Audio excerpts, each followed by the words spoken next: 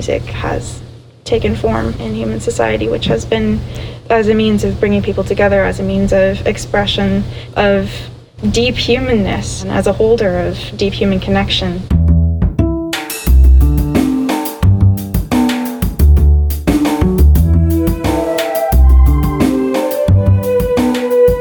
This is Champaign is Also a Band podcast. One songwriter, one song. I'm Sven, your host for a journey into the music of Champaign-Urbana. Recorded in the Blue Box studio with a songwriter from the Champaign-Urbana music scene, past or present.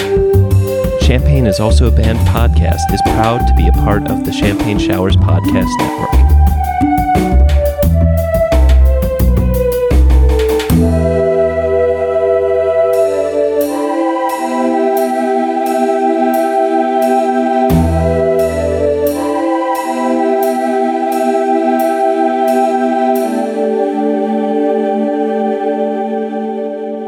Hey, welcome, listener.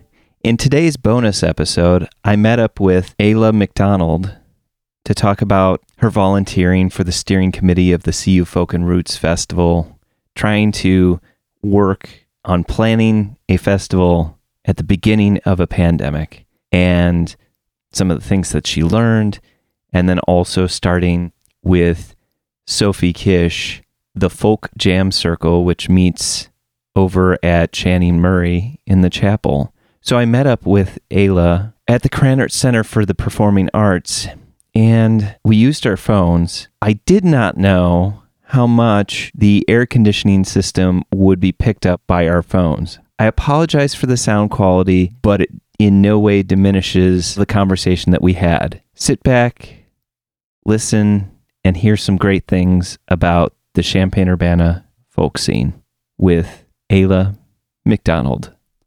Without further ado, here is the interview. Welcome to Champaign is Also a Band podcast. Today, I have Ayla McDonald, and you may know Ayla McDonald from playing along with the CU Irish Session, the Urbana Hootenanny, the CU Folk and Roots Festival, Parkland College International Fashion Show, Half House shows, and the Folk Jam Circle. Ayla, welcome to the show. Thank you very much. How long have you been in the Champaign-Urbana area? I moved to the Champaign-Urbana area in summer of 2017. What drew you to Champaign-Urbana? It's kind of a long story. The short version is that I was homeschooled until I was 19. And wanted to go to a college of my choosing. U of I seemed like the most reasonable option that I could possibly find out how to fund myself to attend, and Parkland College seemed like the best route to get there. So yeah, that was the main reason that I moved here, and I knew within the first few minutes of being here that it was the right place for me, and I'm very, very glad to have landed in this community. Well, and it kind of makes me sad, though, that we're finally doing this interview, but yet you're going to be moving away in a very, very short time. So I was curious, so you're predominantly a singer. Your style of singing is, what would you say? Well, I don't really have much training. I did sing in choir growing up. I sang in a Latin school. I was raised Catholic. So learned how to sing like Gregorian chant and read neumes. I would say as a ballad singer, I sing ballads, and my vocal influences in terms of technique and whatnot have kind of been pretty organic as they've developed, but have been heavily influenced by traditional folk music from the UK and somewhat from the Appalachian area. How did you find yourself getting involved with the Champaign-Urbana music scene? Well, in 2017, I happened to hear about this wonderful event called the CU Folk and Roots Festival, and attended, and it was the most magical experience.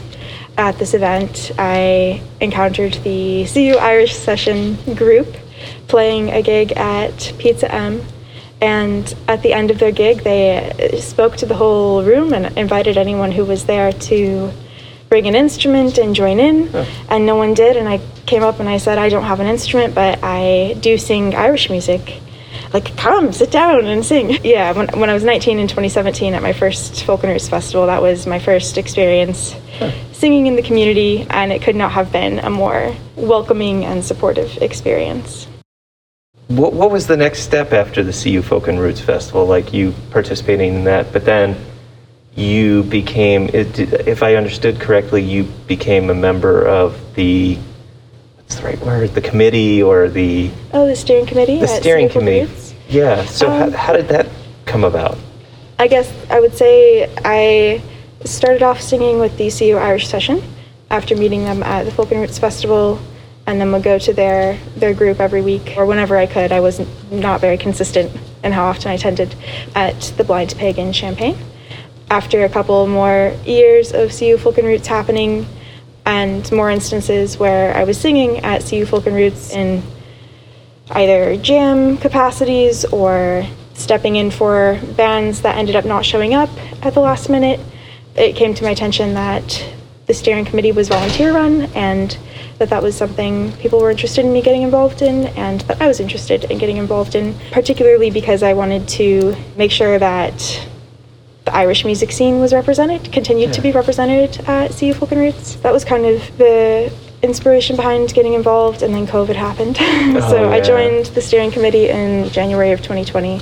I've been involved with planning 2 festivals so far, the first of which was totally virtual. So that was a really interesting experience to have. It's been something that I feel like we learned some very important, valuable lessons about how, well, there's a whole bunch to unpack there, but how we need to have that physical space that we share with another person while they're performing music, you know, that seeing things virtually isn't the same as being there and experiencing the other humans enjoying music around you. There's this thing. I'm sure that was very, very difficult to, and I gotta imagine a little heartbreaking to be able to put on a show virtually rather than the normal way. How was that coordinated, or did you, I mean, I guess it wasn't that long ago, but it feels like it was a long time ago, but is it still fresh in terms of how that all came about? For sure, yeah. My answer to that would be, that was my first year on the committee, so I was very, very new and didn't really know what was going on, and then on top of that, the festival was completely different from what we normally would have planned. That being said, as clueless as I was, I got to see everyone else who'd been on the committee for a very long time, brainstorming and, you know, discussing different hurdles as they came along. We didn't expect the pandemic to last until October. Right. So it took a while before we were like, okay, yeah, we should plan the festival virtually instead of expect that we'll be able to have it in person. A lot of planning went into figuring out how we could do that. It opened up some other opportunities, I think, as well, because it enabled us to have a focus going forward on planning to have virtual streaming of the festival, just in general, for people who would like to participate but maybe financially aren't able to, or physically, location-wise, aren't able to make it in person. And it also opened up an opportunity for us to connect with artists who were perhaps located much farther than we normally would be able to have them come. I think the pandemic had a really big impact on the music industry in that sense in general. Does the CU Folk and Roots Festival always feature Champaign-Urbana local folk people? Or do they open it up to other, say, international or national acts that are folk music? Yes, CU Folk and Roots is really cool in that we do a combination of those two. There is very heavy representation of local folk music, which creates these great spaces for community engagement at the fest, where people who normally play together get to come together in a festival setting and make music and have a broader reach to the rest of the community. So our booking committee manages booking of artists both locally and nationally, but we do have a budget to book not only local performers, but national folk artists. For example, this year, 2022, our 13th annual festival, we have yet to announce our headliners, so I won't say anything just yet, but there are some really exciting national acts in the folk world who are going to be coming. You know, going back into your background, what is it about, you know, Irish folk that makes it your passion? For sure. Well, I guess I would say I don't just sing Irish folk with the Folk Jam Circle, which is a newer project that I've been involved in developing and hosting. Have been able to gain exposure to folk traditions from a lot of different cultures. So not just isolated to the UK, but in performing, I tend to perform mainly songs that are traditional to the UK region, whether that's Ireland, Scotland, or England, as well as those songs from that area that have traveled to the US and taken on different forms. I grew up with a pretty heavy exposure to Irish folk music through my parents, and in my experience, there's some music that just speaks directly to your heart, that you can't help listening to when you hear it playing, that you can't help dancing to. I tend to judge the quality of a song by if it makes you stop and listen and totally holds your attention, or if you can't stop yourself from dancing. I don't know why I'm particularly drawn to those folk traditions, but they certainly speak to my soul in a way that is very real to me, and that I hope translates through performing those songs. Yeah. So tell me a little bit about the Folk Jam Circle. Like, how did that get started? How did you become involved? For sure, yes. Yeah. Folk Jam Circle is my baby, together with Sophie Kish, who is another local folk artist on the DL, and it occurred very organically at the end of fall semester. Sophie and I had both kind of been doing music separately from each other in our own homes. So we both live in co-op houses, a bunch of other people who are also very interested in folk music and who are happy to sometimes get together and sing folk music. Cool. On a coincidence, one night we happened to kind of merge and end up doing that together, and it went really, really well. And we decided to continue doing that on a weekly basis, and more people kept coming.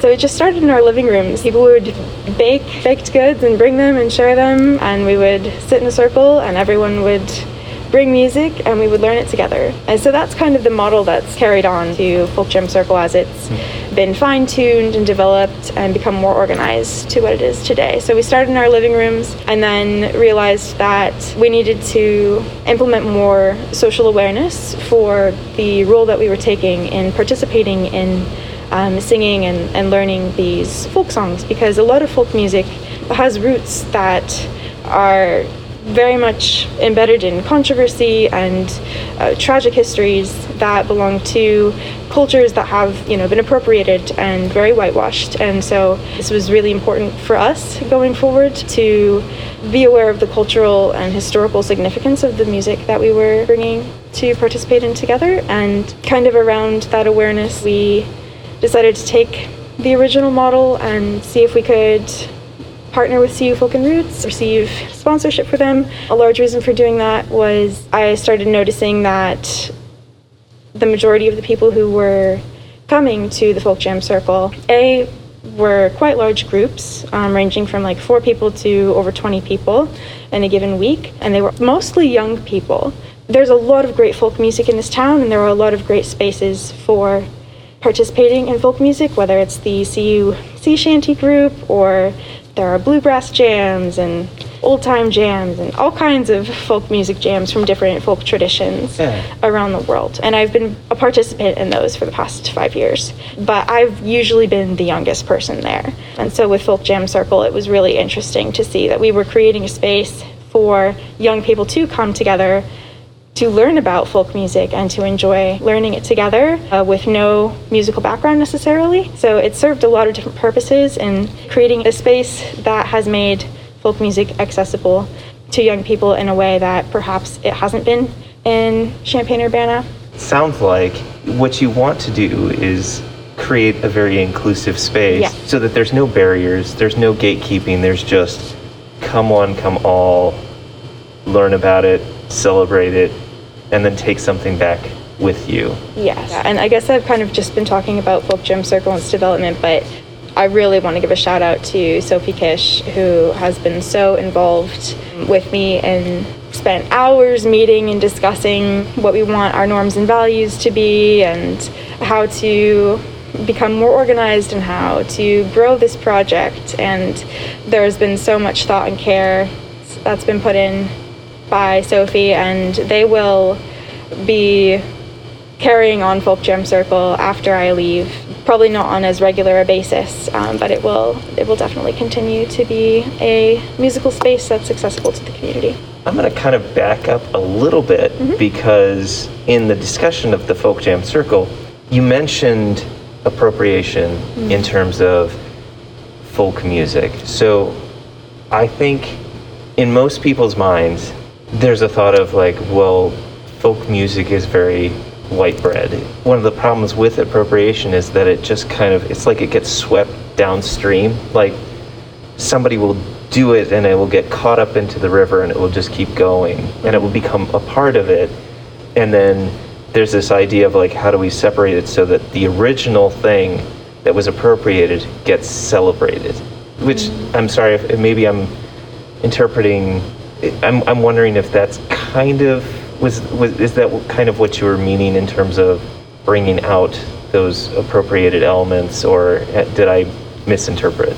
No, for sure. I mean, I think it's very important to be aware that appropriation certainly exists, and a lot of folk traditions, especially in the U.S., that we consider to be belonging to white communities, because traditionally they probably most certainly haven't, depending on the region that the music is coming from and the history of the music. I have not studied ethnomusicology, so I am very ignorant myself to the specifications of appropriation of folk music, but a concept that I've heard about recently is, I guess, purism. I'm not sure if that's the actual term in folk music. If I've learned anything about folk music in my time singing it, it's that it travels, and there can be so many different versions that occur, and time changes it. The groups of people singing it change it, not just singing, but keeping it alive. And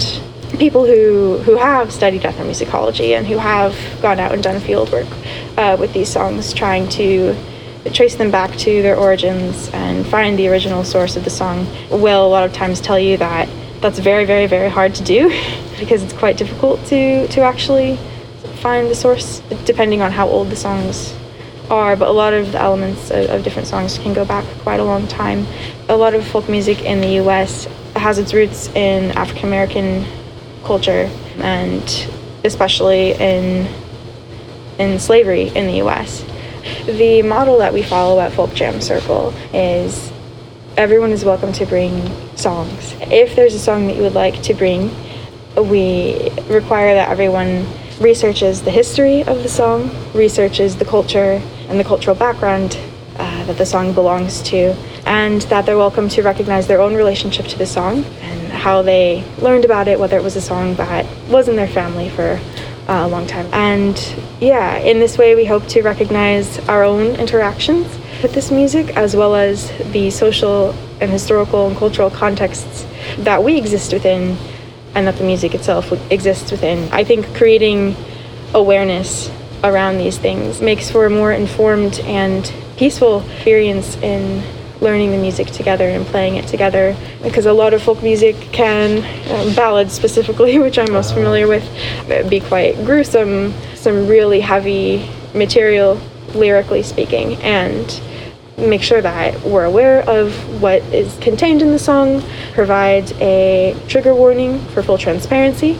If anyone's uncomfortable with those parts of the song being sung, then we honor participants' comfort and don't sing them, as well as wanting to recognize, how society has changed in terms of, well, not necessarily changed because right. Society is society, but things that perhaps might have been appropriate to sing in a song 100 years ago right. aren't socially acceptable at this point in time. So acknowledging that and being aware of that. Yeah, that's kind of the model of song sharing that we follow at Folk Jam Circle. Maybe this is completely obvious, but if someone doesn't play an instrument or sing or feels like they can't sing, is this a good spot for them to Yes. just come along and just listen and enjoy? Definitely, yes. Okay, very good. Anyone is welcome, regardless of their previous experience with music. We at Folk Jam Circle believe that music is integral to people, and we don't hold ourselves to society's standards of having to be good at something in order to be able to participate in it. One of our goals is for participating in music to be an enjoyable experience, regardless of your musical background. I don't know, this is me coming from my background saying something that I feel is potentially ignorant, but I feel like without having TV or without having, your only entertainment is like the music that you can share with each other and newspapers and books, and I feel like there may have been like kind of that weird morbid fascination that people will have with like these stories that feel maybe real or not real, like somewhat fabricated. So I feel like definitely like an entertainment, but it's weird to hear it now and think, you'd sit around the campfire singing that, or sitting, in a community singing about these horrible things. So I don't know. I always found that really fascinating as a folk tradition. One of the questions that I like to ask my guests, especially since 2020 has rolled around and we've kind of gotten more distant from what we think of as a community as people being together and how they share a community. I like to just ask my guests, what do you think makes a good community? Especially even more so a music community. That's a really good question. They usually overlap pretty well, the music and just a community. Immediately for me, what defines community is inclusivity, especially in a musical community. I think my experience with music throughout my life has predominantly been a non-commercial experience. Like I mentioned, grew up singing in choir and in church. And while that's not really something that I do at this point in my life, that foundational relationship with music was very formative, and I feel quite different to the mainstream relationship to music in a social setting, which is very performative, very individualized, unless you're performing with a group of other people. Very performance and audience based. That is kind of the relationship that I observe, as well as focused on capitalizing on yourself as an artist, which is important if you're a musician, but is quite different to, I think, perhaps the most ancient way that music has taken form in human society, which has been as a means of bringing people together, as a means of expression of deep humanness, and as a holder of deep human connection. I grew up singing as prayer, which I think, religion aside, is very integral to the human experience in relationship to music, and is something that isn't necessarily present in the music industry that we see nowadays, but I've found in experiencing my music in a social context through performing is something that people really connect to. Making music together as a community in a non-performance setting, or you see that same element that I grew up having with music being prayerful, in that it fosters connection, it fosters safety, and can foster healing and just very good and positive feelings among the people that are gathering together to perform it. And I think it has served so many different purposes for society throughout history. Murder ballads is one folk tradition that I perform specifically, and as you were saying, speaking to how interesting it is that murder ballads might have been a form of entertainment, like gruesome entertainment, they also serve the purpose. I'm specifically interested in murder ballads from the perspective of women who end up being the heroines of the story or are the victims in the stories. I think that telling story through music is a way of making sure that these voices that would otherwise perhaps be stifled under a patriarchal capitalist system are kept alive and are told. Another musical tradition that is equally interesting to me is protest songs, which serve a similar purpose, I feel, of offering a medium of conveyance of one's life experience and ways in which oppression has occurred and speaking out against it. I think music can be a great caveat of being the medium of voicing for the otherwise voiceless in society and for generating social change through making sure that stories are being visualize is not the word that I'm looking for, but Well, I was just thinking about if a large group were to sing a protest song together, I feel like there'd be it's a very powerful thing, and I don't know if I could even articulate what that all means, but I hope I'm kind of picking up on what you were indicating, but it's the ability for groups of people to sync up, whatever you want to call it, or join in one voice, like literally, metaphorically, spiritually. It's this weird convergence, and I say weird because it's just like almost beyond what it is. Like it's bigger than the sum of its parts, and I don't know. I just I get a little inspired there thinking about what music can do. Sure. Yeah, I think I see what you're saying as far as it being a unifying and harmonizing force. Because I always like to ask every single guest this, what is your favorite non-musical thing? My favorite non-musical thing? I guess I would have to say spending time in nature, for sure. Yeah, which for me kind of still is a musical thing. Nature has always been a very, very central part of my life. Listening to the different sounds, and one of my favorite things is being alone in a natural space, particularly Meadowbrook Park, and letting my body make whatever kinds of sounds it wants, letting my voice make crazy sounds that I wouldn't normally in front of other people. Yeah, I guess experimenting with sound and music in that way, and songs that kind of belong to the prairie and develop on the prairie and stay there, but I don't record or bring back with me. You are departing to head over to Ireland to Scotland. Scotland. Yes. Oh, I thought you. Scotland first. So I will be in all three countries. Okay. at different parts, but Scotland first. Okay. I'll be in the Hebrides and the Northwestern Islands in Scotland. Excellent. Starting next week.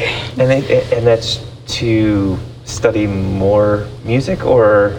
Yes. Well, so at university I've been studying sociology predominantly and horticulture on the DL, though don't ever ask me any horticulture questions. What is horticulture? No.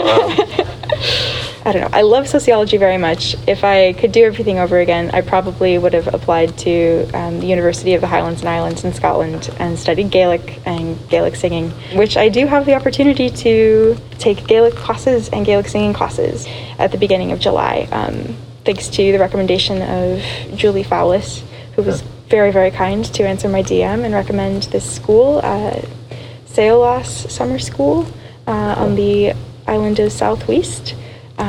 I'll be studying under, I think her name is Cathy Ann McPhee, among other Gaelic singers who grew up in that area and have built careers around the world, who are coming back to teach at this summer school. So I'm very, very, very grateful for the opportunity to be able to go and participate in educational endeavor.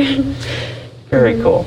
And then after that, I'll be studying at University of Reading in England. If people want to become a part of the Folk Jam Circle, where do they go? Who do they contact? How do they do it? Well, mostly we've been advertising through Instagram at this point, and we don't have an official Instagram account for Folk Jam Circle, but Sophie and I both advertise on our personal Instagram accounts.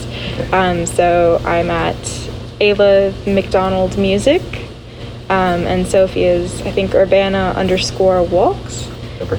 Okay, cool. And is there a regular meeting scheduled, just if people want to be like, more or less. I would really recommend checking social media first, and we generally like to have people join our Folk Jam Circle group chat for the most up-to-date updates on whether or not there's a jam happening.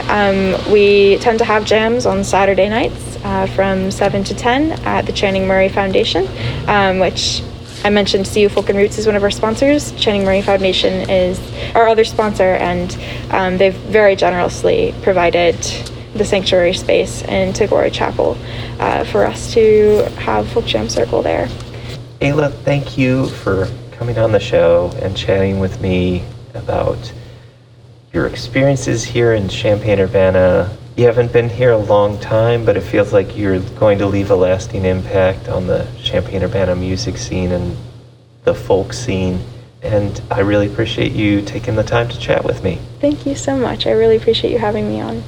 Excellent. And I wanted to just also say a big thank you to everyone who has welcomed me in Champaign-Urbana, and especially in the music community here. You've made it home, and I am so grateful.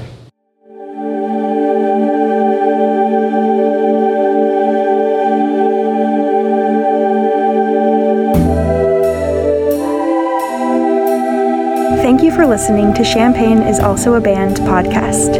This is Ayla McDonald reminding you, great music is out there, go find it where you live.